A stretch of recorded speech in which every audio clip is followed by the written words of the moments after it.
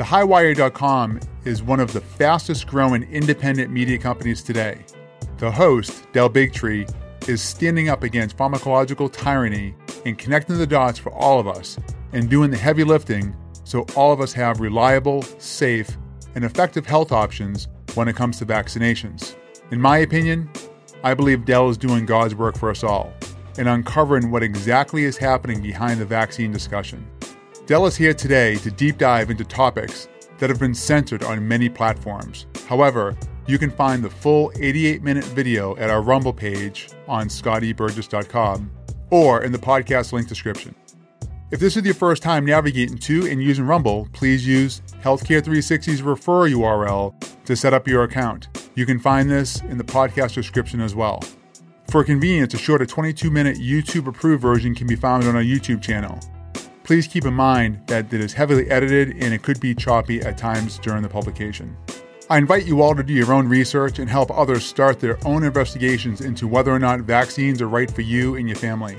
There are significantly more details and updates that are published in the media that the media is not sharing day to day. Folks, before I move on, I need to say what's about to be said. This conversation with Del is heavy. Once you hear and learn the information that you're about to listen to, it cannot be unheard or unlearned. As a professional, I want to make you all aware of this fact, knowing that you all have a choice to listen or not to listen. If you decide to listen, thank you. We appreciate that. If you decide not to, it's okay. We understand. These are scary times, and we are not here to add to that fear. Rather, keep the nation informed of what is really happening as well as why it's happening. Moving on. Some of you may have noticed that we have completed phase 1 of our webpage redesign at scotteburgess.com, including a storefront of our amazing affiliates. We certainly appreciate the feedback we have received thus far, and phase 2 is soon to launch within the coming weeks before the big reveal. If you haven't had a chance to check out scotteburgess.com, we still invite your feedback. Please give it a visit at scotteburgess.com and support those that are part of the 360 Nation. If you're an Apple Podcast listener, it would mean a lot to the entire Healthcare 360 team if you could take a moment and write us a review, as reviews are the lifeblood to podcast growth and longevity. A positive review pushes Healthcare 360 to the top and brings these conversations to those who need it. Have a topic to bring to the nation? Head on over to scotteburgess.com and schedule a meeting with me personally. If Instagram is more convenient, you can reach me at my Instagram handle at scotteburgess. Now, let's jump into our conversation with Del Bigtree. And as always, thank you for listening. Welcome back to the episode of Healthcare 360.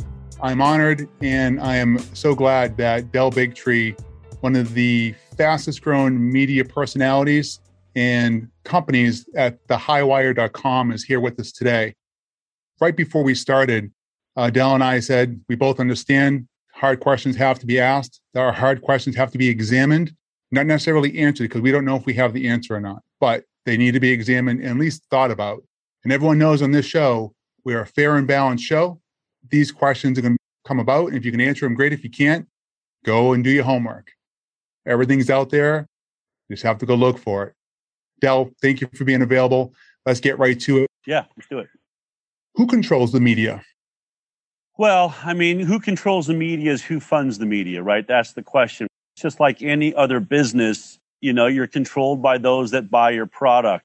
In the case of media, what you have to do is look at who's doing the advertising. Money doesn't come in other than that. I mean, that's really what drives a television station. Those ads pay for what's between the ads.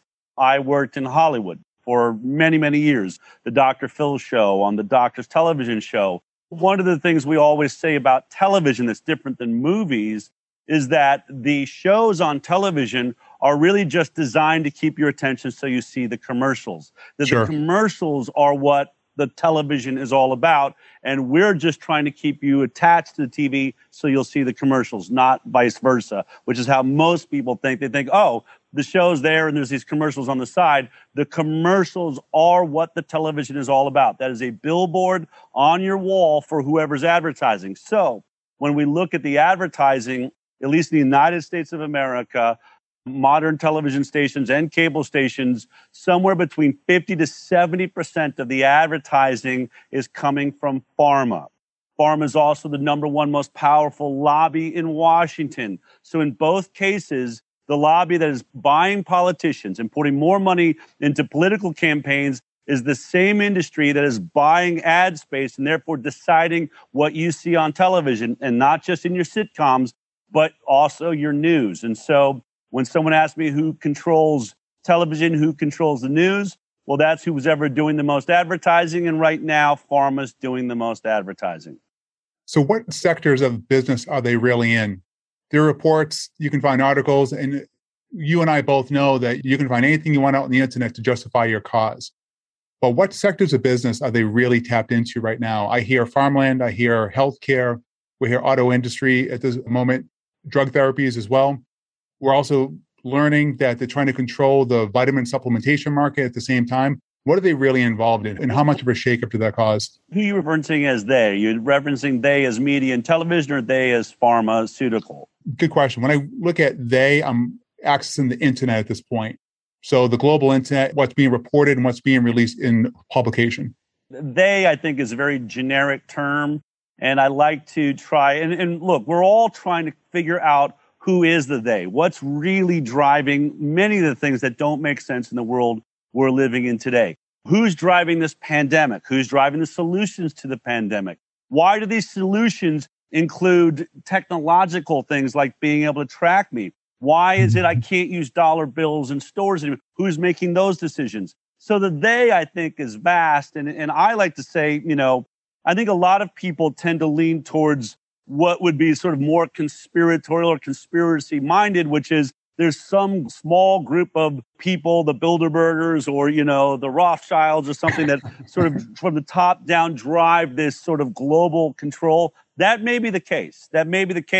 But I haven't been able to connect. As a journalist, I haven't seen the direct proof of that. I think that Bill Gates is a gigantic player now in the world. In fact, I was just having this conversation again with my own team today, that I think that if there is sort of a global elite, which we have to assume there's some group of, whether they're politicians or oligarchs or the big power money players of the world, clearly drive our economies and make a lot of decisions.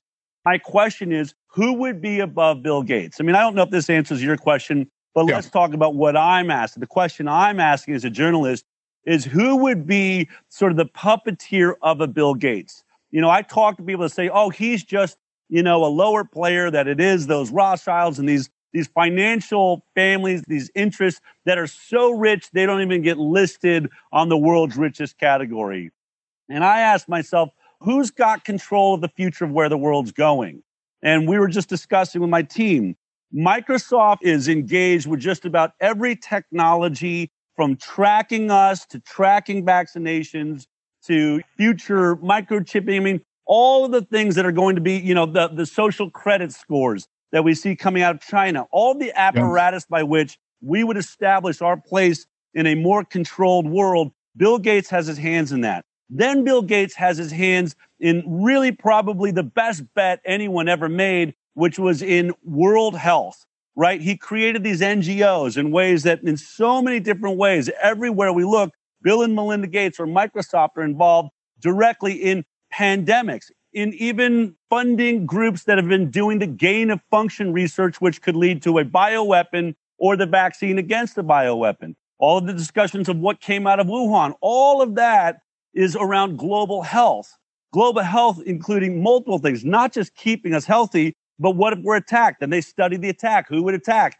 All of these things are being held right now in Bill Gates, in many ways, in his hands. So I asked somebody, I don't care if you control central reserve banking or all of these other things that have been money and interest and the powers that be, oil and gas.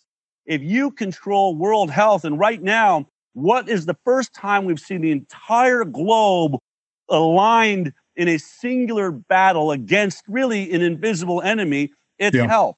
It's this pandemic. Who brought that pandemic to us? Who was the first one to say, this is the global pandemic we've been planning for? Bill Gates. So right now, I'm not saying that he's the number one player. I'm just saying, as a journalist, man, that guy seems like he's really high up there. There's other interests, though. And so to sort of be more generic about it, I think this pandemic has many planned elements to it, but I think you also have a lot of opportunism. where groups that, when we look at the World Monetary Fund and when we look at this idea of the Great Reset coming from the World Economic Forum, these are ideas that have been in place for over a decade now, this sort of global control or getting rid of borders, getting rid of nationalism around the world and making us a one world, smaller, more centralized government that runs everybody in the world, that all of our corporations are international corporations. That's a mindset that certainly suits those that don't live in the United States of America. I can understand why Canada likes the idea. I can understand why, Thailand likes the idea or Mexico. But why would the United States of America want to forward a plan that removes our borders and makes us less competitive, gives our workforce where we have to compete with the world's workforce, whether they're making 13 cents an hour or not? And that global initiative has really jumped in and used this pandemic. As they say, the Great Reset's real. They can say it's a conspiracy theory, but the World Economic Forum and Klaus Schwab have definitely said, let's use the opportunity of this pandemic to forward the Great Reset so that we can build back better. And now the President of the United States is literally labeling some of his terms, infrastructure building things, as building back better. That is a slogan not written inside the United States of America. That is written by a globalist group that want to see the destruction of all borders and have said very clearly in their own videos, we dream of a world in the future where nobody owns anything, where everything is delivered to your door, where the United States of America is no longer the central power in the world, but is shared by a group of other nations. That's their statement right there, and they are using this moment. Did they create this moment? All of that could be in the space of conspiracy, but these are things that are actually moving forward. So when you ask who's controlling it, well, a small group of very powerful opportunists are certainly jumping into the mix. And they haven't been identified yet as the puppeteers of the Bill Gates and said crew that may be joining them yet. They may be teammates. I think that you probably have a lot of battles going on. Like when you think of, the mortals and the immortals, I think the immortals are probably having their own battles right now over who's really in charge. It's one of the things that we as people should be using to our advantage. If what we want to hold on to is our own sovereignty, let's recognize that the kings are not aligned. And I don't like it when people just group the they and give them power as though this has all been planned. I don't believe that's true, actually. I believe that they are the sickest and darkest among us. Whether or not you call it evil or just a loss of God or an understanding that there's something bigger than you, most of these people have a God complex. And I believe that people with God complexes have a really hard time getting along with each other because they want to believe it's all them. I think there's a real battle going for control. We should be using that in an intelligent way to our advantage so that the sovereignty of the human being and not of the power elite is maintained. So before I jump into more deeper questions into the virus specifically, I want to go and review the CDC and the World Health Organization. Who controls them? We don't have to do a historical, timeline of this, but what's happening now that people need to be aware of between both of those organizations? The WHO, the World Health Organization, is an international body, right? It's really sort of like the UN. This is not driving the America's agenda. And I don't know, maybe you're an international podcast or like I am, but we live in America, so I reference the world that I know. It's fascinating that when Donald Trump pulled our funding out of the World Health Organization, that made the number one funder Bill Gates, just as I said, right? You take away our funding from an international organization, and then you have Bill Gates, and China's right up in there. One of the big questions we're asking ourselves about the WHO right now revolves around this Wuhan lab.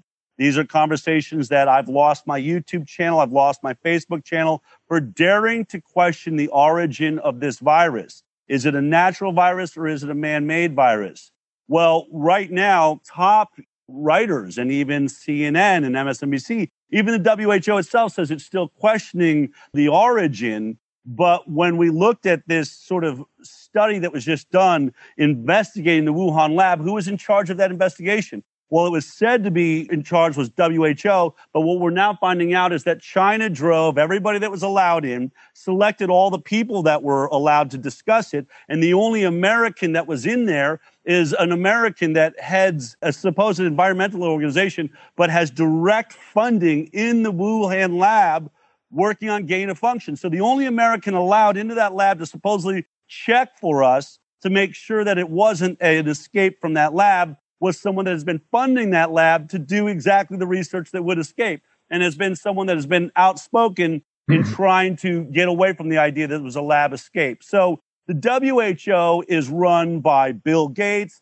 other nations, NGOs, but those are the types of things that it's not run by people inside the United States of America. The CDC is a government agency for the United States of America. In fact, it's actually, you'll see that when they speak, they have epaulets, which is, it's really a branch of our military. Even though it's supposed to be about public health, its number one goal is to sort of stop bioterrorism or any sort of attacks in the United States of America, and also to keep America healthy, that our strength and prowess as a nation is supposed to be based on our own health and the fact that we've got to stay healthy. So any disease that can sweep our country, whether it is delivered by a foreign agent, like something from a Wuhan laboratory, or happens naturally, the CDC tries to hold on to our global security through its aspects of health, which makes you wonder then why it's promoting a product that hasn't been through a safety trial, a product that killed animals in animal trials. Why would the CDC rush a brand new private technology out to the population when what it's supposed to do is make sure that technology is safe? And so then you start seeing the funding that goes into the CDC. It has its own sort of nonprofit arms, and a lot of that funding is coming from, once again, who? Pharma. Pharma is a giant contributor to the money that the CDC uses to do its supposed research, to also do its promotions. And so there we get real conflicts of interest. And then I think we tie the CDC, we like to look at the NIH. Remember, when you're thinking about our health agencies in America, Health and Human Services is the mothership, right? That's the broad band over the top. CDC is a part of Health and Human Services. So does FDA, HRSA, EPA. All of these are under Health and Human Services. NIH receiving the most funding for scientific research. So they're all connected. Really, you got to ask yourself about Health and Human Services. And that's what ties in Tony Fauci. So then when you find out that Tony Fauci and, well, actually about 5 or 6 scientists inside of NIH own the patents being used by Moderna and are going to make money for millions of dollars for years to come, you have a massive conflict of interest that the agency that is supposed to be making sure a product is safe before it's given to us will be making money along with the product manufacturers for getting it out to billions of people around the world. These are the types of problem we're really having because the CDC is supposed to be an independent government agency, but now it's captured both by the industry that's funding it and by the products that are being sold from it. So let me go back and unpack some of that. Okay. CDC, the WHO, the Great Reset is obviously, I believe in your opinion, it's all tied together. Before the Great Reset really takes shape, how many years, what are we looking at there? And what's the impact of that push? Well, I mean, let's just say I think it's an unholy alliance between these things. I think that growing up in the United States of America, there should never be a world body that decides what's right for the citizens of the United States of America. Sure. Our founding fathers set out to create a dream that we would represent freedom from the world, freedom from the controls of what was at that time the British government, but any government, Russia, China, anybody. Nobody controls the United States of America. And we're supposed to be that beacon of light that shines and represents freedom to the world. When you find out that the WHO is listening to China, the communist state of China, we have a conflict of interest there. We should not be aligned in a health group that has a communist party that both oppresses its people and, if you look deeply enough, appears to be killing innocent people and maybe harvesting organs and all sorts of other atrocities We're not supposed to be aligned in groups like that, but we are when we are aligned with the WHO because that's what's binding us all together. CDC, as I've pointed out, is connected. There's players that are connected. You have Tony Fauci, who's been on the board of the Bill and Melinda Gates Foundation, who is now why is he on a board of a private nonprofit and also working in government agency and deciding things that will profit both those nonprofits and the Bill and Melinda Gates Foundation and right. Microsoft? All of these things are really, I think, a total breakdown. How far are we away from the Great Reset? There's things that are taking place. When I look at, and this is, I'm thinking out loud right now, and I want to make a difference between when I'm speaking on the highwire.com, which is my show I do every Thursday, I lay out all of where my information comes from. And I really like to determine the difference between what I'm presenting as facts that we found and what is speculation. Right now, what we're doing is we're speculating on this global initiative, but that has been clearly announced, the Great Reset, coming out of the World Economic Forum, which is attended every year at Davos, Switzerland by the Clinton Foundation, by the Obamas, by the Bushes. I mean, all of these, George Soros and all of those huge players are gathering behind closed doors to have these conversations. So the question is if we're going into a global structure where the borders of the United States of America won't matter anymore, where decisions of how we're governed are not happening from within inside of our borders, but outside, this whole event around the investigation of the Wuhan lab has me very concerned that we've already been taken over by a global initiative. It's not something that's going to happen next year or 2 years from now. Let me tell you why I'm thinking this. Sure. We have a virus that has swept the world, that has put the entire world into a martial law style lockdown. Let's not get into the details of whether it's real or it's not. Let's just say this virus arguably is the first time something has swept the entire world that has taken everyone's freedom away. Everyone's ability to walk out and breathe the air blowing across their face. It's a pretty astounding moment. What we know is it comes supposedly out of Wuhan, China. Yet we're being told it was a natural event. Let me make this clear. Those that say it's natural say it's a bat-derived virus. There is not a living bat within 700 miles of that Wuhan lab. And there were not bats being sold in that wet market. So how does a bat virus from 700 miles away get into a town? And that is the leading theory over a Wuhan laboratory that has stacks and stacks and piles and incubators full of what?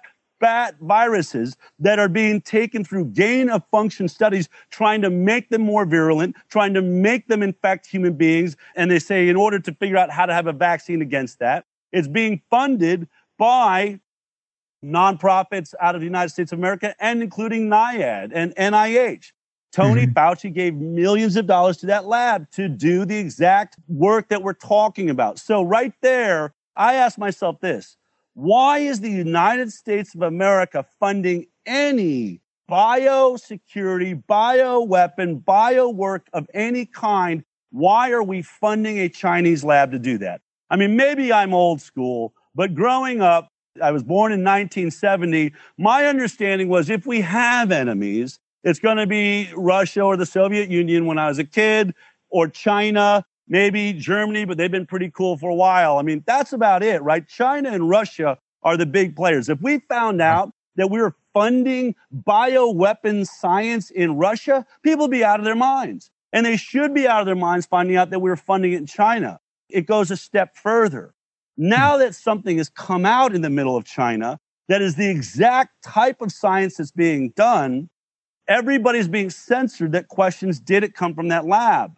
That's scary already. United States of America, American companies, YouTube, Facebook, Instagram will immediately take down your channel if you dare to say that at least the circumstantial evidence around this lab being the only place a bat virus exists for 700 miles, so it stands to reason that could happen. It also stands to reason since that laboratory has had escaped viruses, and we've complained about it in the United States of America before. So this is a biosecurity problem. But here's what's really scary. When we want to do an investigation, and the Biden administration, our U.S. administration, is funding the WHO, has gotten back. Trump pulled the money out of the WHO because he didn't trust them. Biden puts it back in.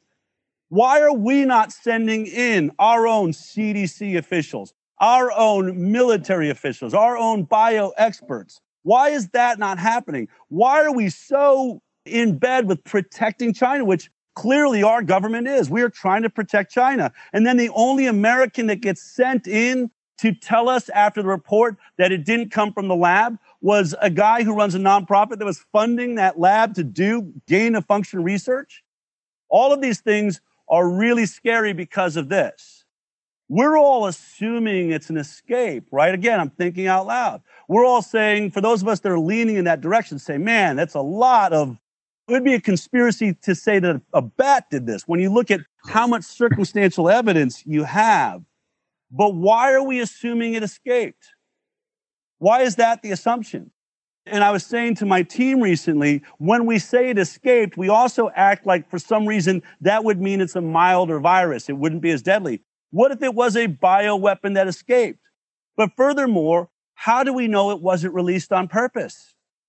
Remember, the only way you could determine that this is not a bio attack by China is, number one, you're going to have to definitively prove what the origin is, and then decide what the motivation or how it then ended up getting into the population. We haven't even gotten to origin yet. We haven't even locked down origin, and most decent scientists, including now the ex-head of the CDC, Robert Redfield, saying, now that I don't work for our government, I mean, think about what he's saying. I believe it's from that lab. So the head of the CDC was unable to get on television for the last couple of years and tell us, hey, man, everything I'm looking at says that came from that lab. So he couldn't speak. So we have a head of our government official, CDC, the one group that really should be looking at it, telling you I was muzzled while working for the government to protect China. What I would like to ask is, if he believes it was leaked, how do you prove it was leaked? And how do you know it wasn't on purpose? How do we know this is an attack? And if this is an attack, now what do we think of YouTube and Facebook and Instagram that are censoring American citizens that are trying to do investigations to see what is the origin of this virus? And if it's an attack, what was the ultimate goal of that attack? I'd like to piggyback on that. So we know the Tony Fauci of Europe clearly stated and said that they've never isolated the virus. We had Dr. Tom Cowan on our show. He said the same thing. He held up the document. I have the document. I know you do as well. So now let's combine these two. So if we have the head of the Health and Human Services over in Europe, combined with where we don't know where the origin of the virus came from, and then we created this new protein-based technology, an mRNA vaccine, we know has clearly had adverse, let's not use the word kill, but killed animals, but had a significant adverse effects on humans. As a test subject, we had the test really because some of the vaccines surpassed animals, right? Yep. And then I'm going to add another note in there as well about the mask. I'm going to go back to the mask. This is, I don't know if you know this one, you may not, but it's going to add on to this. So where do we start there? How did this all come about? That's a triple whammy right there. I mean, there's three distinct points, and then all of a sudden we're supposed to trust this new technology, this vaccine. And I know you're not against vaccines. You're for a safe drug therapy. That's it. I'm for a safe drug therapy if they're proving not to hurt us. There's no proof in that. It's under emergency declaration. Yeah. And we're frankly being forced because we're going to go into COVID-19 immunity passports. And you're going to laugh, Del, because back in episode 37, I had a gentleman on my show talking about healthcare blockchain. And I was like, okay, this is great. Going back and forth, how great it's going to be, how it's going to help streamline healthcare, more well patients, help really streamline the financial part of that, which is a mess. And wouldn't you know, at the end of the show, he says, oh, by the way, we're working with Oracle. Now, I can say that word. At the time of the show, they said you couldn't announce what it was because it hadn't been released yet. No problem. I said, we're not here to debate anybody. So I went back and I listened to it about a month ago. Wouldn't you know that they were working on an immunity passport for the last year? Now, let me give a timeline for everybody. We were shut down of the country March 15th. I recorded May 15th. That's 2 months later. So here I have a CEO of a major healthcare blockchain company working with the largest SAP companies out there, Oracle. We know how slow and how fast things move in government. Yeah. Going back to my first part of this, we have 3 separate topic points coming back into one. Where do we even start with that? All right. Well, I want to sort of sidestep one of those talking points because this is something that I deal with a lot. People ask me on my show. I have yet to subscribe to the idea that this virus has not been isolated. I haven't spoken to Cowan. I've spoken to Kaufman and others that have made that statement. I'm not discounting what they're saying. I'm just a journalist. I'm just an investigator. I haven't had that proven to me in a way that I feel comfortable saying that this virus hasn't been isolated. I also, from my background, both working in medical talk, have talked to a lot of professionals from my world at CBS on the doctors, and also people in my research of doing vax and all the work I've done, world-renowned scientists around the world, and a lot of people that I trust say that we have isolated it. Okay. So I come from the place that we have. Otherwise, to me, it's impossible to figure out what's going on. If there's no isolated virus, then you've just tossed the whole monopoly board, and I don't know how we figure out who's where. Now, that may be the case. And I will say that if there's anything that I would say we've learned in watching this whole process out in the open, it's that immunologists and virologists and the leading scientists of the world really know far less about viruses and the human immune system than any of us realized. So I think there's a lot that's misunderstood. Tony Fauci, I can't think of a single thing he said that has proven to stay true for more than a couple of weeks, and certainly not over this last year. He has retracted and changed every statement he's made. Yeah. I think that shows you the state of science around this. But as a reasonable person, which is where I come from first, just really quickly, Cowan and Kaufman, this idea of germ theory versus terrain theory, the idea that your body creates viruses from the inside to get rid of toxicity. We're not going to get through this in a really deep way. I'm sure you've covered it more. Yeah. But I say to myself, if that's the only way a virus is created, then what have all these scientists been doing in biolabs for the last 50 years? Obviously, they have a way of taking a virus and making it infect another species or another animal or a mammal. And in fact, I presented on my show just 2 weeks ago, Dr. Reed, I think it's Andrew Reed, who's done studies on the Merrick virus in chickens. And he takes infected chickens, sticks them in with healthy chickens, and they catch the virus. He can change the amount of time that it takes to kill those chickens based on how virulent that strain is. That says to me that there are viruses that can cross over and infect other chickens. And so to me, to get into a place of terrain versus germ theory, I'm going to stick with germ theory right now, maybe because it's what I understand. It's also the math and language that the entire world uses. And I think that if I can use it against them and make sense of this, that's where I'm going to come from. Does that make sense? Sure. So yeah, great that's where I'm at. So I'd like to take Kaufman and Cowan out. I think that's an important discussion and one that when we get through all of this would be really interesting. And maybe 5G and things are affecting our health that are lowering our immunity. I think all of that's possible. But for me, it confuses our ability to have a person, place, who, what, where, when, why. Sure. So let me pull that piece out. Then we get down to where did this come from? How does it spread? We're also seeing variants being created.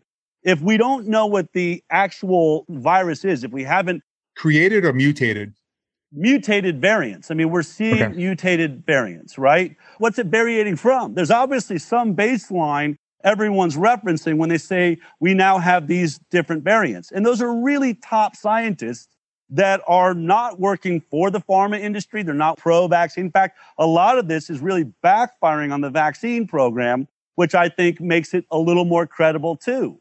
When we're seeing these variants, many of these scientists are showing that vaccinating human beings is pressuring the virus to create specific variants. And something I learned last week is that, ironically, you could give a vaccine to someone here in America and give the vaccine to someone in England.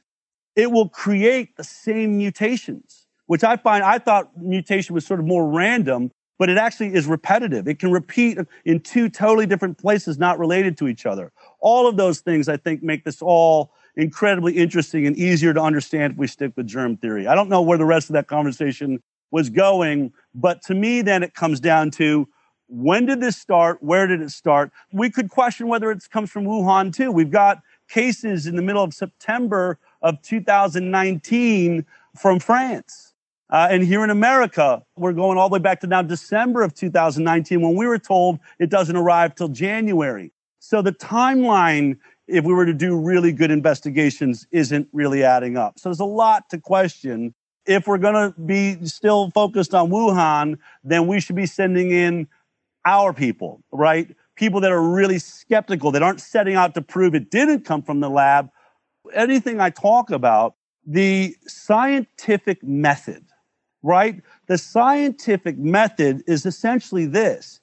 Any hypothesis and theory needs to be challenged with the most powerful skepticism that can be found. To challenge that theory, to challenge that product, to challenge that drug, to challenge that vaccine, and prove that it doesn't work. Set out to prove that the theory is wrong. Set out to prove that the product doesn't work. If the theory holds up under that scrutiny, or if the product holds up under that attack, then it's safe. Then it's effective. We now live in a time where we've destroyed the scientific method. Now it's based on bias. Only people that believe in vaccines do the vaccine safety studies and efficacy trials, usually the manufacturers themselves. Only the people that believe this isn't an escape from a lab are going to the lab to do the investigation on the lab. It's the fox guarding the hen house, and as long as we allow that to take place, we're never going to have decent answers to any of the questions we're asking right now. Where do you think this is going? How do you think the overall net result is going to affect our healthcare system today? Because people are worried. And we had on the show a few months back, probably one of the number one or top three minimally invasive heart surgeons out there. And he stated on the show, we weren't even talking about the virus. He said, but a hospital is probably one of the safest places to go because of the precautions and measures that they've taken. Hospitals, by definition, are one of the most dangerous places on the planet. Right. MRSA, unstoppable antibiotic-resistant bacteria everywhere. Go in there in the middle of COVID, and you'll be lucky if they don't stick you into a COVID wing, no matter what you're there for, and ram a ventilator down your throat where you have a 9 out of 10 chance of dying. I can't think of a statement that's more foolish, but I know that's not your point. Let me add this little side note here. Close friend who's nurse paramedic, she says, Scott, without question, if you put someone on a ventilator, there's an 80% chance they're going to die, period. Healthy person, 80% chance they're going to die. Never mind someone being sick. On top of that, what's the upfront impact to the medical system in the U.S.? Because people are afraid, and that's people revere hospitals, especially the older population. That's the generation they grew up in. What are they to think moving forward? I think we need to separate that into two parts. Where did they want it to go, and where is it actually going? I think that that's really the beauty of what's taken place. I'm wired a little bit different than most people. I think that I clearly recognize that these are horrifying times and horrifying moments. But I think the goal was to use vaccination, a global vaccination of every human on the planet. And believe me, it wasn't just about this vaccine. It was going to be every vaccine your children got that you didn't get. Plenty of science showing that the measles vaccine is worn off of you. Therefore, we need to re-up everybody's measles vaccines.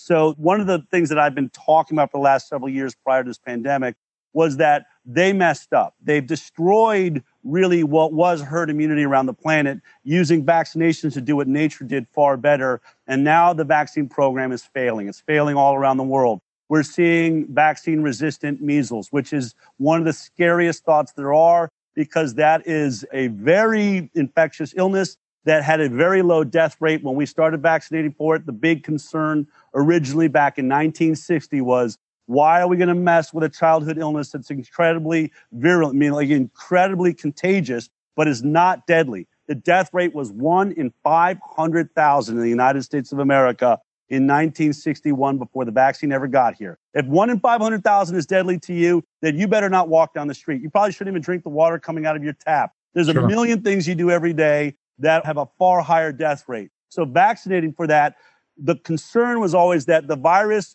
would be pressured by the vaccine, and if it ever escaped or became more deadly or more virulent, then we've made a tragic error, and that is what's happening. There was a strain a year or so ago out of the Ukraine that is proving to be vaccine resistant. We have polio now starting to spread all over the world, and that is a vaccine strain polio. And it's going to be very hard to stop it. I've seen the meetings by the FDA and the WHO, things that will not appear on CNN. Here's their concern there. The people that are carrying vaccine strain polio and spreading it all over the world can be asymptomatic carriers, something that none of us knew what that meant, but now luckily we all do, meaning they get the vaccine. They are shedding and spreading polio for up to a year before they become symptomatic. To find patient zero and control the polio that's now spreading is going to be almost impossible. We've never seen anything like it. Infected people don't know they're infected for as long as a year. These are all crises that are taking place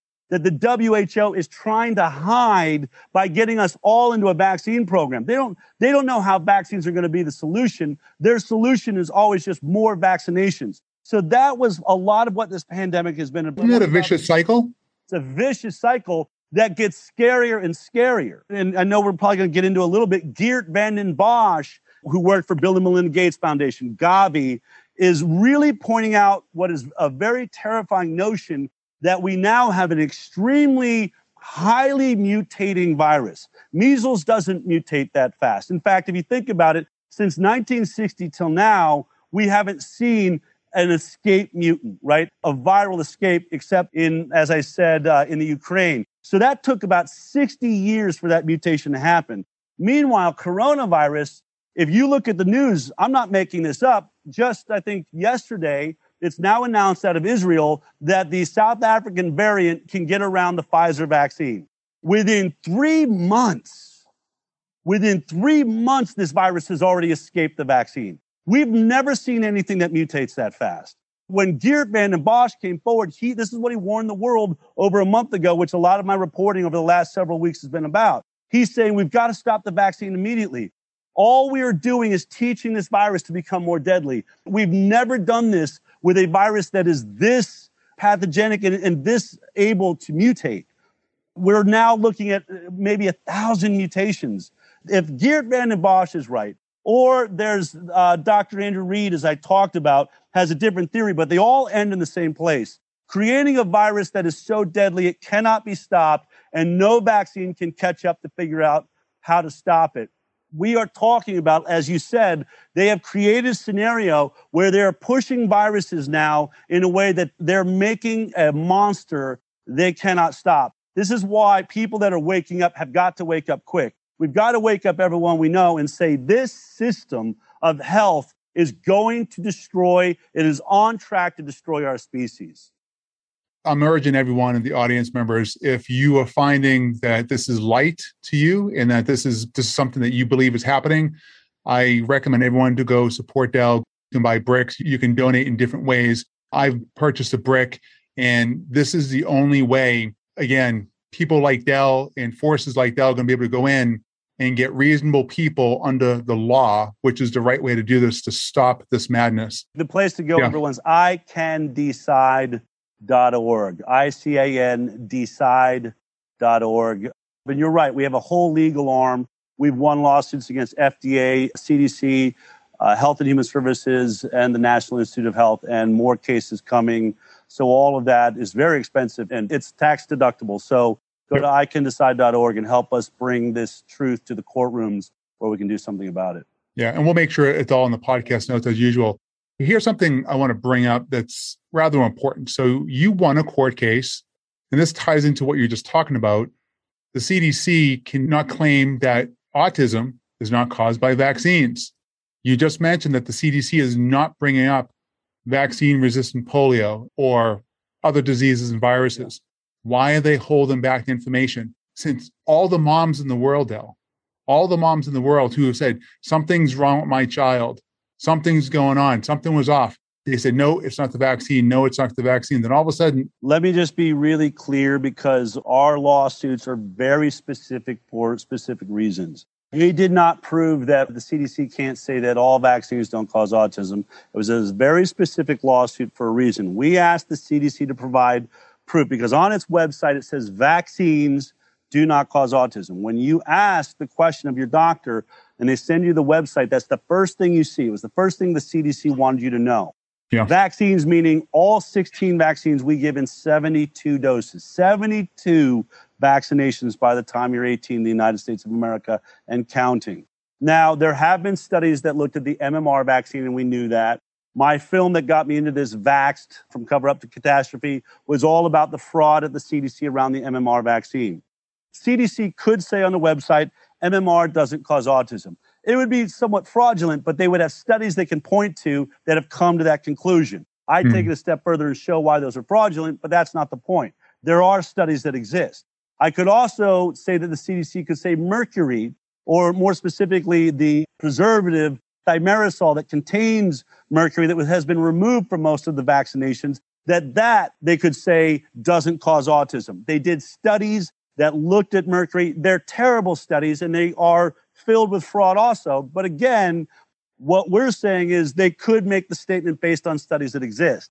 What we asked for is we wanted to eliminate MMR and thimerosal. If you're saying all vaccines don't cause autism, and we're also diagnosing autism at a younger age. We now say we can diagnose autism at 6 months. So it stands to reason that if vaccines can be implicated in the cause of autism, it certainly can be caused by those first 6 months of vaccines. So that was what we specifically asked the CDC. Can you show us how you've come to the determination, what studies and what trials were done, that the first 6 vaccines given in the first 6 months of life, which include DTaP, polio, Hib, hepatitis B, Prevnar 13, one other, I forget what I'm missing, but those first 6 vaccines, show us any studies that looked at those vaccines and proved that they didn't contribute to autism. In the end, they avoided us. We took them to court, and they finally basically admitted. They handed us 20 studies and said, here it is.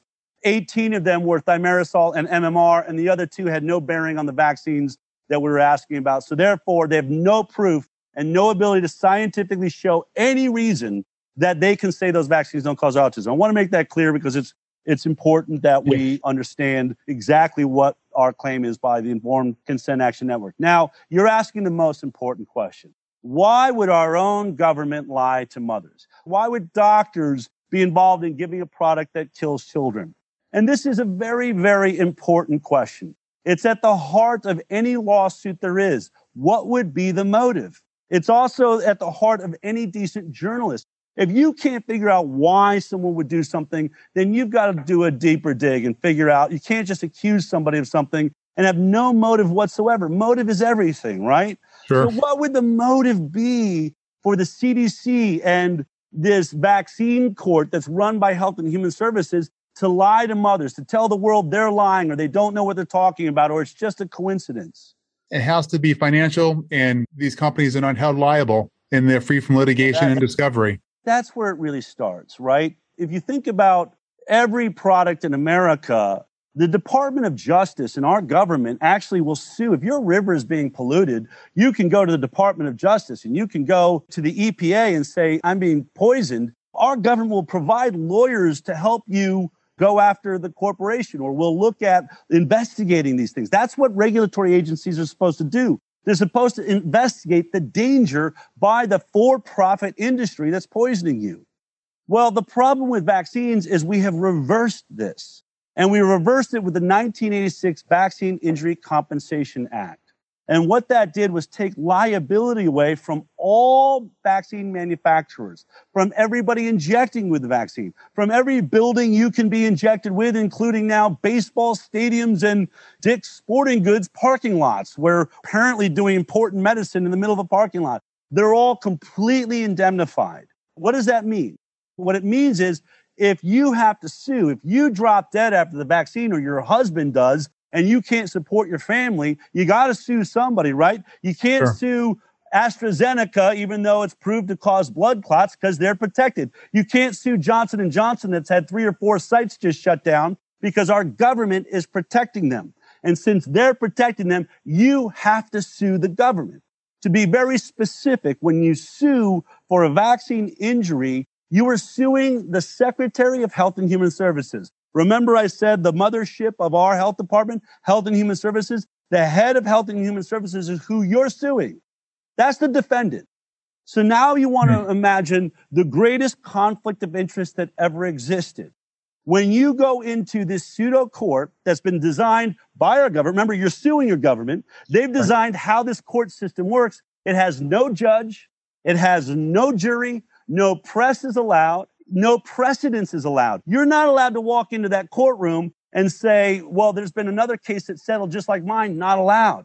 No discovery is allowed. In every other court case, why do we know that talcum powder had asbestos? Because we were allowed discovery to say, we want to see your internal documents. We want to see, and they give you billions of piles and try and bury you in it. But you finally found the email where they admit, hey, we're finding asbestos in it. What should we do? Don't tell anybody. Let's bury that document. This happens. This is why Monsanto is losing billions of dollars on glyphosate. This is why OxyContin, Johnson & Johnson, who's making one of our vaccines, is paying out billions. It's why Johnson & Johnson is paying billions on talcum powder. This is why OxyContin and the Sackler family, or Fen-Phen, I could go on and on. We've watched this time and time again.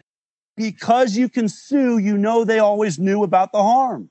If you can't sue, you can't get discovery, and this court doesn't allow discovery. Now comes the ultimate dagger into any sort of real legal action or truth.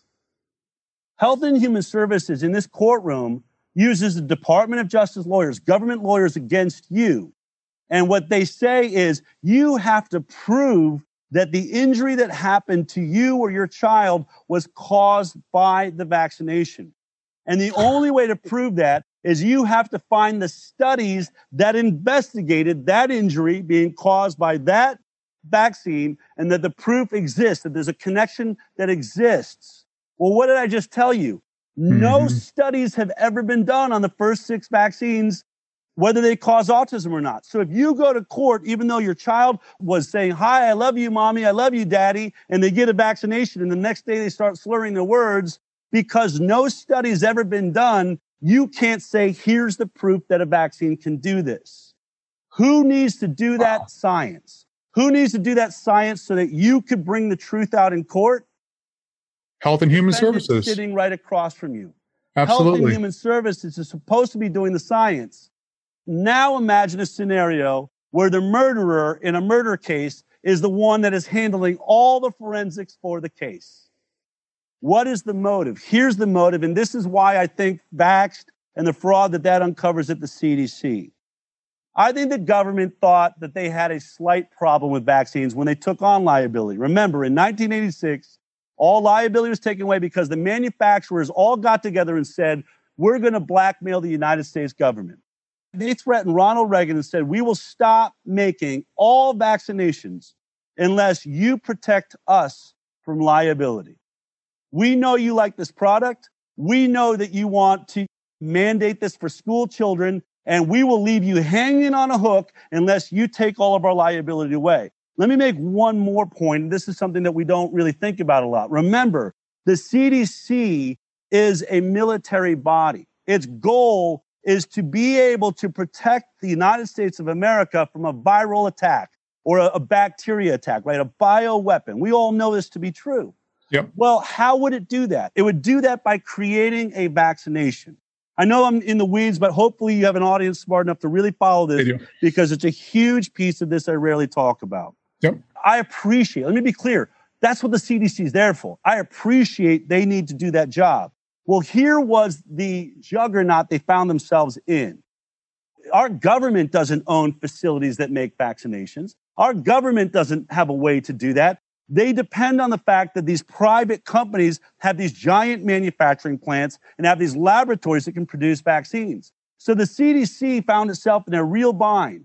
If we are ever attacked by a bioweapon, our only solution will be to make a vaccine very quickly and to manufacture billions of doses of it.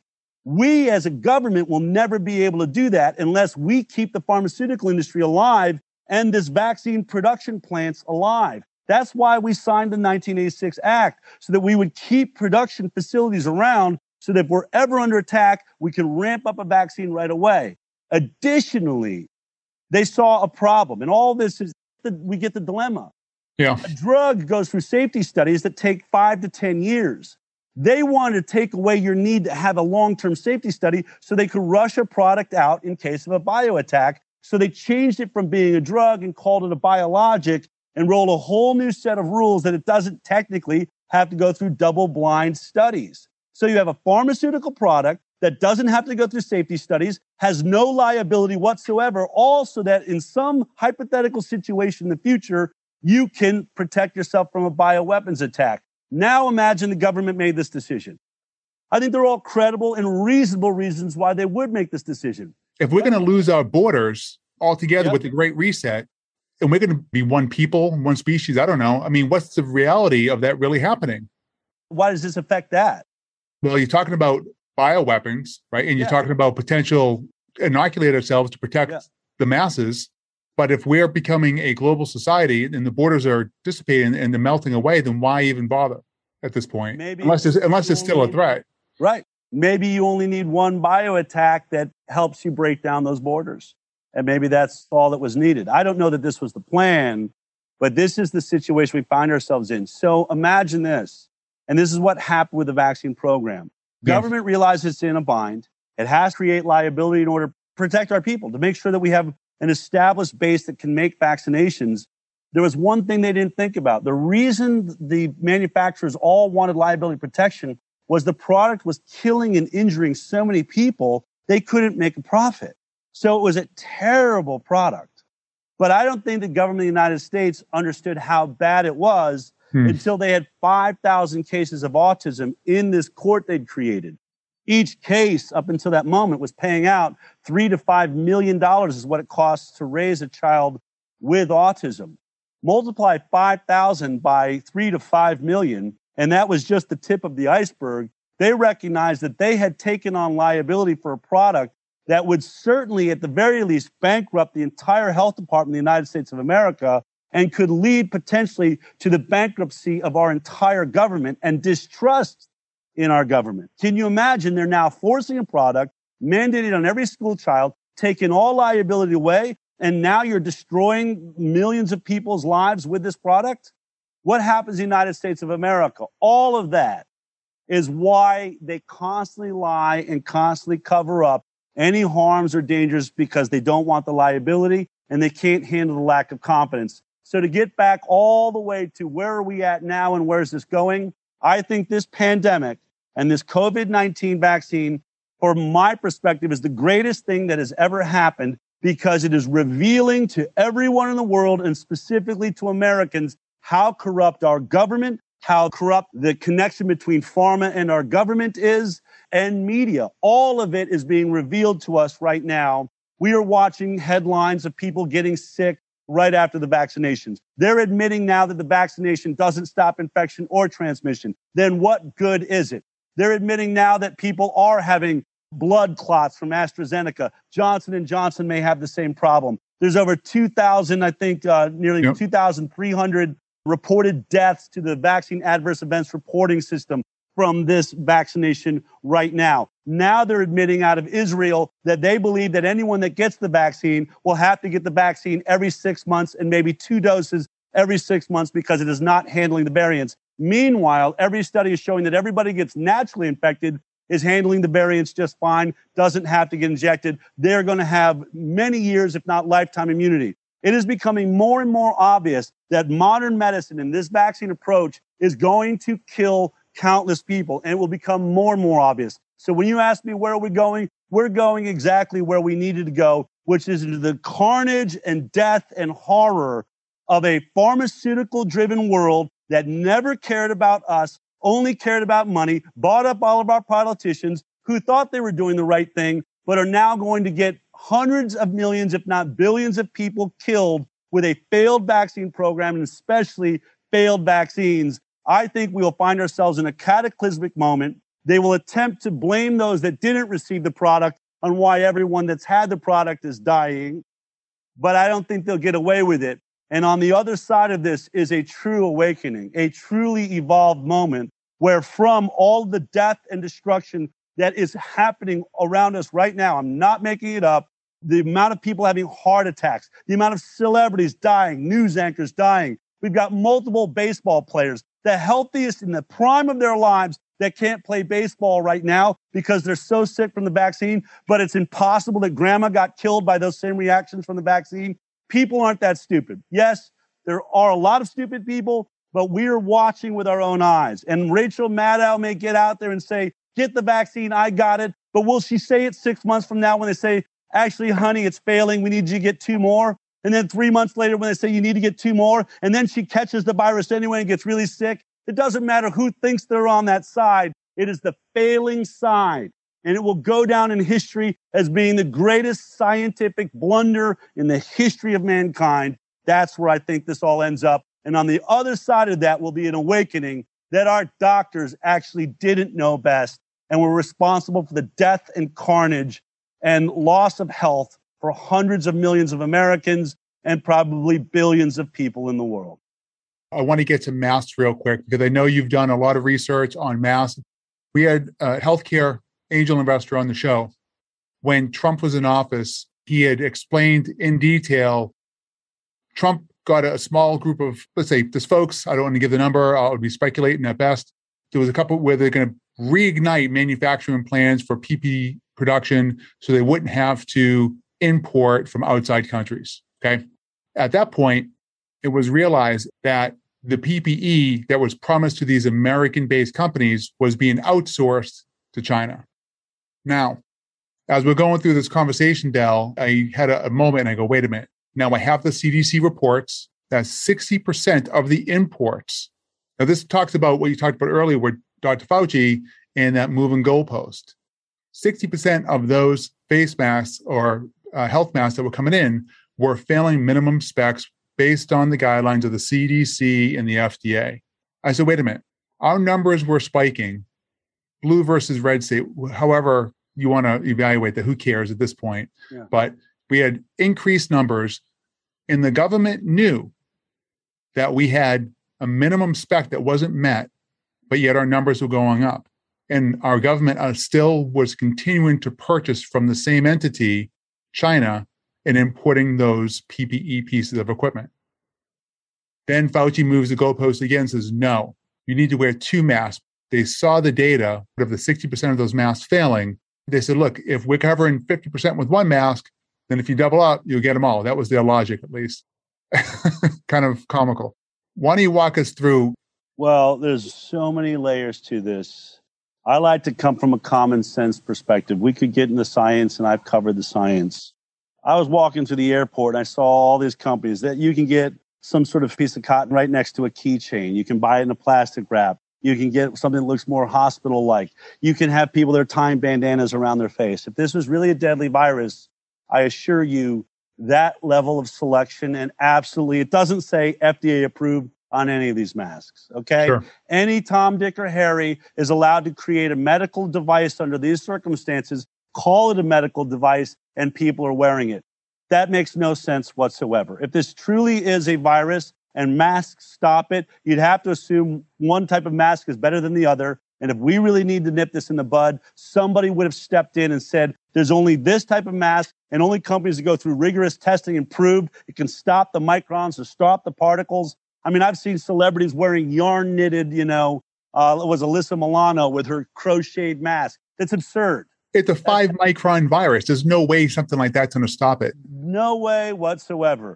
There's no regulation over these products. If these products are designed to save us from this deadly virus, then why didn't the United States of America and Tony Fauci and people actually care create a real regulatory agency to make sure we weren't wearing bull crap on our faces? So right there, it's baloney. All right, right there, they didn't do what they would normally do. If they truly believe masks work, they would have to know it was a specific type of mask, and they would have mandated that that's the one everyone has to wear. They didn't do that. Also, if this coronavirus is a biohazard, as we're being told, then where are the receptacles when I'm seeing these all over the ground? If this is a deadly virus that we're trying to stop the spread, we should have hazmat receptacles everywhere we go. We don't have that. This is a facade. This is a cartoon. This entire thing is about control and has nothing to do with viruses. And lastly, just on that very specific point, where are the PSAs that teach me how to wear a mask? I had 2 OSHA scientists on my show that came in and said,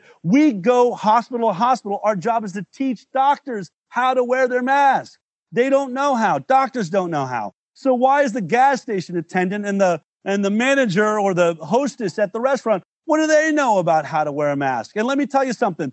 You know what OSHA says? The moment you touch your mask, it must be thrown away. Immediately go and wash your hands. You have just contaminated the entire process. Yet all we do is see millions of people constantly doing this with their masks. And then touching my fruit, touching the doorknob, touching everything that we are going to touch. So I'm sorry, masks are totally baloney. They do not work. They know they don't work. This is an exercise in futility. And then let's talk about the science. The biggest study that the CDC ever did came out, I want to say 3 weeks or a month ago, where they actually looked at every county, masking and unmasking counties, compared them, restaurants, everything. This study must have cost hundreds of millions of dollars. And in the end, it looked at like the first 30 days of a mask mandate, then 30 to 60 days, then 60 to 90 days, and sort of broke out these different spaces. And here's what they discovered. At the very top, like you just said, one mask stops 50% and the second mask stops 100%. That is not at all accurate. The best studies CDC came out with only determined this. The use of wearing masks led to as high as about a 1.8% or 2.2% being the highest little peak. There's a little peak where we had a 2.2% reduction, not in cases, but in the growth of cases, meaning they were still skyrocketing, but it was able to slow that skyrocket down by 2.2%. So it wasn't a 50% reduction. It wasn't a 75%. It wasn't 40. It wasn't 30. It wasn't 10. It was a 2% reduction with everybody that wore their mask diligently in counties that had to do it. When you're as low as that, looking at hundreds of thousands of cases, I think that would fall in the space of not even being statistically significant. But when we destroy the economy of the United States of America, and every government and every citizen in the world can say, I lost my job. We lost our place in the world. We lost our vacations. Kids committed suicide. Parents have thrown themselves out a window. Drug use at an all-time high. Deaths from heart disease and cancer because they won't go into hospitals. All of this so that we could get a 2% slowdown on the rise in the virus. That is the scientific fact. Masks don't work. They never did. And I believe that Tony Fauci should one day be put up just on the same as the Nuremberg trials. People like Cuomo and Fauci and Deborah Birx, because they lied to the people and got them killed. Let me be specific. I have been saying from the beginning on the High Wire, it's why you can't find me on YouTube or Instagram or Facebook, is because I have said masks do not work. There's no point in wearing them. We might as well just get immune to whatever's around the way we have since the dawn of man. I've also said, though, but if you're in that high-risk category, over the age of 65, with other comorbidities like heart disease, cancer, COPD, diabetes, which makes up over 80% of the death toll around the world, are all in that category. They should be protected. I've said this. Their nursing homes need to be protected. We shouldn't have sent sick people in, write a law like Cuomo did and got all the nursing home, those people killed up there by that law. We should have protected them. When I mean why Tony Fauci should one day face crimes against humanity, just in the masks alone, by telling this country and the world that masks work. I read a story out of Arizona of a teacher that was in her school. They were distance learning, so she was only in contact with other teachers. And as the article went, she only was in close contact with 2 other teachers. They all wore their masks religiously, yet she still contracted COVID-19 or SARS-CoV-2 from one of the teachers that did end up being infected. That was healthy, got infected, somehow it spread through their masks. And then it said, unfortunately, she died. And then in the article it said, I believe she had lupus and heart disease, had 2 other comorbidities. And because Tony Fauci told her that that mask was protecting her, she is now dead. I never made that statement. I would have said to her, you should not be in the school right now. This virus is not deadly for 99.9% of us, but you are in that small percentage group that is at risk. So you shouldn't be out in public. You shouldn't be trusting a mask. You are in danger. And instead, Deborah Birx and Tony Fauci and the Cuomos of this world have made people believe in things that do not protect them, and they are now dead because of it. Additionally, all of the treatments you mentioned earlier, yes, I believe in treatments. I think that we've shown in multiple studies that mostly this is a vitamin D deficiency. Yeah, People agreed. who are low in vitamin D, they die from COVID-19. If you have robust vitamin D, it is almost impossible for this thing to even make you sick, let alone kill you, number one. But we're also seeing trials all over the world of hydroxychloroquine. And let me be specific, hydroxychloroquine with azithromycin and zinc. Every study that used that combination in low doses, around 400 to 600 milligrams of hydroxychloroquine, saw amazing success. Ivermectin, amazing success. Budesonide, amazing success. Yet Tony Fauci, Deborah Birx, Andrew Cuomo, and other governors like that restricted people from being able to use life-saving treatments. And therefore, I think they're responsible for at least 300,000 deaths in America and counting. I think these people will one day, I really do believe one day, they will go on trial for the crime against humanity and the murder of innocent people. I am not mincing words. They have murdered innocent people with what should have been just a bad cold virus we could have handled very easily. In short, we're doing better with our natural immunity fighting off a virus. I think, to be perfectly clear, I will never tell someone what to do. Do your own research. Read the trials of these vaccines. Go back, because we've covered these trials, and read through them on my show, thehighwire.com. What I will say is this. For about 99.9% of us or better, this is just going to have mild symptoms. It'll be a cold. You might get the sniffles. You might get a cough. And then you will have what is being determined by multiple robust studies around the world, a long-term immunity. Already, certainly as long as this virus has been here, everyone that caught it is still immune. They believe it looks to be multiple years, if not a lifetime immunity against this strain of coronavirus. Yet the vaccine is proving anything but. Everyone getting the vaccine, they're already admitting, will catch the virus anyway. So if you're getting sick from the vaccine, in order to avoid getting the virus, guess what? You're going to get sick twice, and probably more. Because as we're learning from multiple scientists, that specific immunity to that one spike protein that you've gotten from the vaccine means your body's now blind to all the variants that are coming at you. You are going to be under constant threat the rest of your life if you get the vaccine. If you catch the virus naturally without the vaccine, you're going to be good for a very long time. There's no doubt about it. The only way to achieve herd immunity right now is to naturally catch this wild virus prior to getting the vaccine, because you're destroying the robust immunity as soon as you get the vaccine. You'll never, as far as we can tell, be able to get to a long-term immunity. The vaccine will block you from that. So we can't get to herd immunity using the vaccine, which is the only reason all of those people would, deep in their hearts want to protect their grandma. I understand that you're doing it from a loving place. The vaccine does the opposite. It's going to put you at risk. It's going to make you vulnerable the rest of your life to this virus, and it's going to make you an asymptomatic carrier at times. Well, you will spread it to your grandma who can't protect herself. For those that are in that high-risk category, you've got to assume that if the virus, which it can, this spike protein, I'm going to be talking a lot. People want to check out thehighwire.com, and we're going to really be talking about this. It is known that this spike protein can cause blood clots. It can cause heart attack. It can cause thrombosis in these issues in a very rare subset of people. But you must understand, if it can do it, injecting yourself with a product that makes your cell produce the spike protein is putting you in a known risk for blood clots, for heart attack, for all of these things. So whereas in a natural scenario, we might be able to protect those that are in the high-risk category. If we inject them, we are putting that danger right into their body.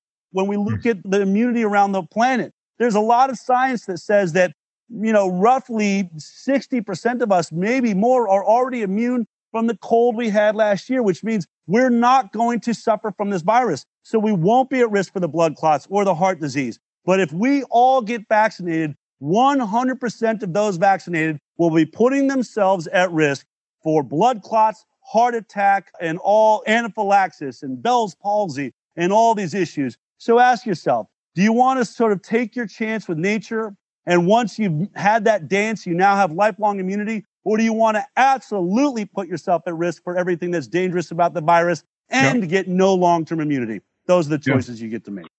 I have one last question, if I can steal a little bit more of your time, Del. the mRNA is known to be made with nano aluminum technology built into it. Is that the tipping point outside of vitamin D of being filled with heavy metals? Because, I mean, if you look at the environmental working group, the amount of mercury and aluminum and everything else that we're toxic with, are there other options here that we need to consider as well? And do you have any information on that at all that you've studied, have heard about? No, in fact, I'll admit I haven't heard that at all. I will look into that. My understanding, and I could be wrong, is that this product does not have aluminum. The nanotechnology is a fatty lipid. It does have PEG, polyethylene glycol, which many people are allergic to and don't know it, which is why you can have this anaphylaxis reaction. If there is aluminum, that would be the first I've heard of it, and I'd have to look into that. Certainly, I'm a believer that aluminum is incredibly dangerous. It's why the childhood vaccines, especially hepatitis B, that vitamin K shot we're giving to day one old babies, is a lethal dose of aluminum, and is probably why we have so many sick children in this world. Whether or not aluminum's in this vaccine, I haven't seen that. I think there's more. What I'm looking at is more an issue of the spike protein, of the manner with which it inserts itself into the cells, and the issue that the vaccine, even if I believed in vaccines and what it should do, it needs to neutralize the virus and kill it dead. That is how you make sure that it doesn't mutate, and that is how we make sure we protect everyone around us with herd immunity.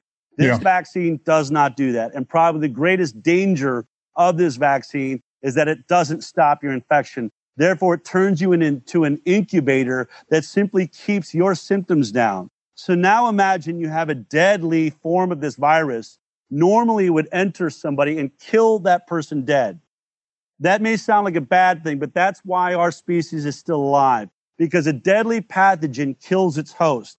Therefore, it cannot spread. This is why we know viruses throughout history have always evolved to become less deadly, because if they kill their host, they don't proliferate. So the virus learns to be less deadly so that it survives.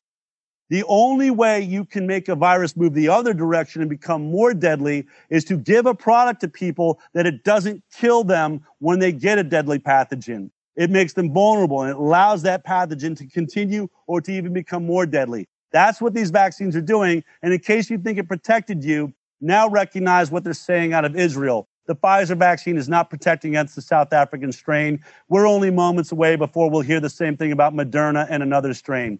We are creating variants using these vaccines that will be the demise of everybody that got the vaccine. It's a terrible situation. I wish it wasn't true. I was a CBS producer on the medical talks for the doctors. I've spent my life celebrating medicine and science. I love great medicine. I love doctors. I love scientists. I know they mean well, but we have never had a natural virus or bacteria that swept the planet and wiped our species out, not since the dawn of man. But if we continue to rush science, the two most dangerous words ever put into one sentence, if we are going to live in a time like we do right now, where pharma and every company that wants to can crank out a vaccine without doing a long-term safety trial for 2 years or 5 years, or I would prefer 10 to 15 years with a brand new technology like this, in case it makes people infertile, in case it makes their children infertile. These are all things we need to see when we're messing with DNA and RNA. We've seen none of that. To anyone that questions me, it's this simple for me. Why did we ever do safety trials of any pharmaceutical product? Why? Why did we do long-term safety trials? Because what we're saying now is they were irrelevant. As long as the assumption by the manufacturers is that it'll be safe, then we should all inject it into every human being on the planet. And if we'd done that with thalidomide, none of us would have had arms and legs. If we'd done that with other products like that, we would all be dead. And I think whether or not this vaccine kills everybody that got it, and there's plenty of science that says it could, if we continue to rush pharmaceutical products onto the market with no safety trials, if this one we survive, it's only a matter of time before they put out a product that's given to all of us and we all die. There's no way a government should ever be allowed to inject us things we don't control. And by God, we should never trust the pharmaceutical industry that pays out billions of dollars all the time for one single lie, the lie about safety. That's why they pay billions of dollars. That's why they always recall their products. We cannot allow them to make products that never get tested for safety, or we will not survive as a species. We're smarter than that. The scientific method must return. We must get back to science being done correctly. And I'm sorry, maybe 0.5%, which is how deadly this is, or less. It's really about 0.2%. 99.8% of us will do just fine with this virus. But for that 0.2%, I'm sorry. Maybe you will die a year early. You were dying of cancer or heart disease or COPD. Maybe that was accelerated a little bit, but every flu and every rhinovirus and every coronavirus does that. We need to slow down. We can afford a 0.5% death rate from a natural virus. Can we handle an 80% death rate from a scientific mistake? No. Let's never make that mistake. Well, I always leave a staple end of the show. Educated guy, obviously. I don't know where you would find free time. What do you enjoy learning? What do you enjoy listening to? Where do you spend your time reading? I obviously am very passionate about what I'm talking about. Yeah. I have to remind myself that I have children and a family and that we should probably go and spend some time on a beach or get in a boat and go out fishing. What I love to do is to investigate science and stories of corruption. And this issue at this time, I'm having the time of my life. This is fascinating. It's important. It's interesting. And I'm one of those lucky people that gets to wake up inspired and passionate. And I'm surrounded by an amazing team of people that care as much as I do. And so that's what I do for fun. The rest of the time, I try to sort of remind myself to slow down a bit. Let's go play some baseball or get out and do some snowboarding or boating or something like that. I love what I'm doing. You get to leave the audience with any last statement that you'd like to leave with them. Floor is yours. These are very, very scary times. For many people, you were probably conspiracy theorists at one point, and now those conspiracies may look like they're coming true. For others, you never really thought like that, but the world is starting to look a lot more like some conspiracy theorists described years ago than the reality you thought you were living in. These are dark times where it is illegal to breathe the air blowing across our face. People are being tackled into the cement by police officers because they want to be able to breathe the air on this planet. We are talking about passports that may not allow us to get on an airplane to travel or go into a restaurant to eat. Or maybe if we're really unlucky, Amazon and Whole Foods won't even deliver the food to our house if we don't have some sort of passport on our phone. We've seen a story just recently, because I know this is broadcasting a little bit later, of a volcano in the Caribbean where only those that were vaccinated with this totally untested, dangerous, potentially dangerous product, they're the only ones allowed to be evacuated. These are times like we never imagined we'd be in, and they look a lot like scary times that we've read about in our history, whether it's Nazi Germany or China or the Soviet Union, times where the powers that be and the moneyed interests took the lives away from innocent people. But at the other side of every one of those times, history always proves to be the same. There is a light, and there are a people that step out of that time into an evolved consciousness and will hold the world in a more beautiful place for some period of time to come. We are in that very dark and dangerous place, and I think it's going to get even darker for a short period of time. But what we must recognize is that these are the birth pangs of evolution. Whether it was a virus that came upon us 1 million years ago or whatever animals, that evolution always comes with pain. That birth always comes with pain. And on the other side is a greater time, a greater species, and a greater understanding. I have complete and total faith that this pain and this time was what was necessary to wake up enough of us to make history once again. There's no page in a history book that has ever been written that said that we outnumbered the other side and the battle was easy. It lasted about 25 minutes. I haven't read that page anywhere.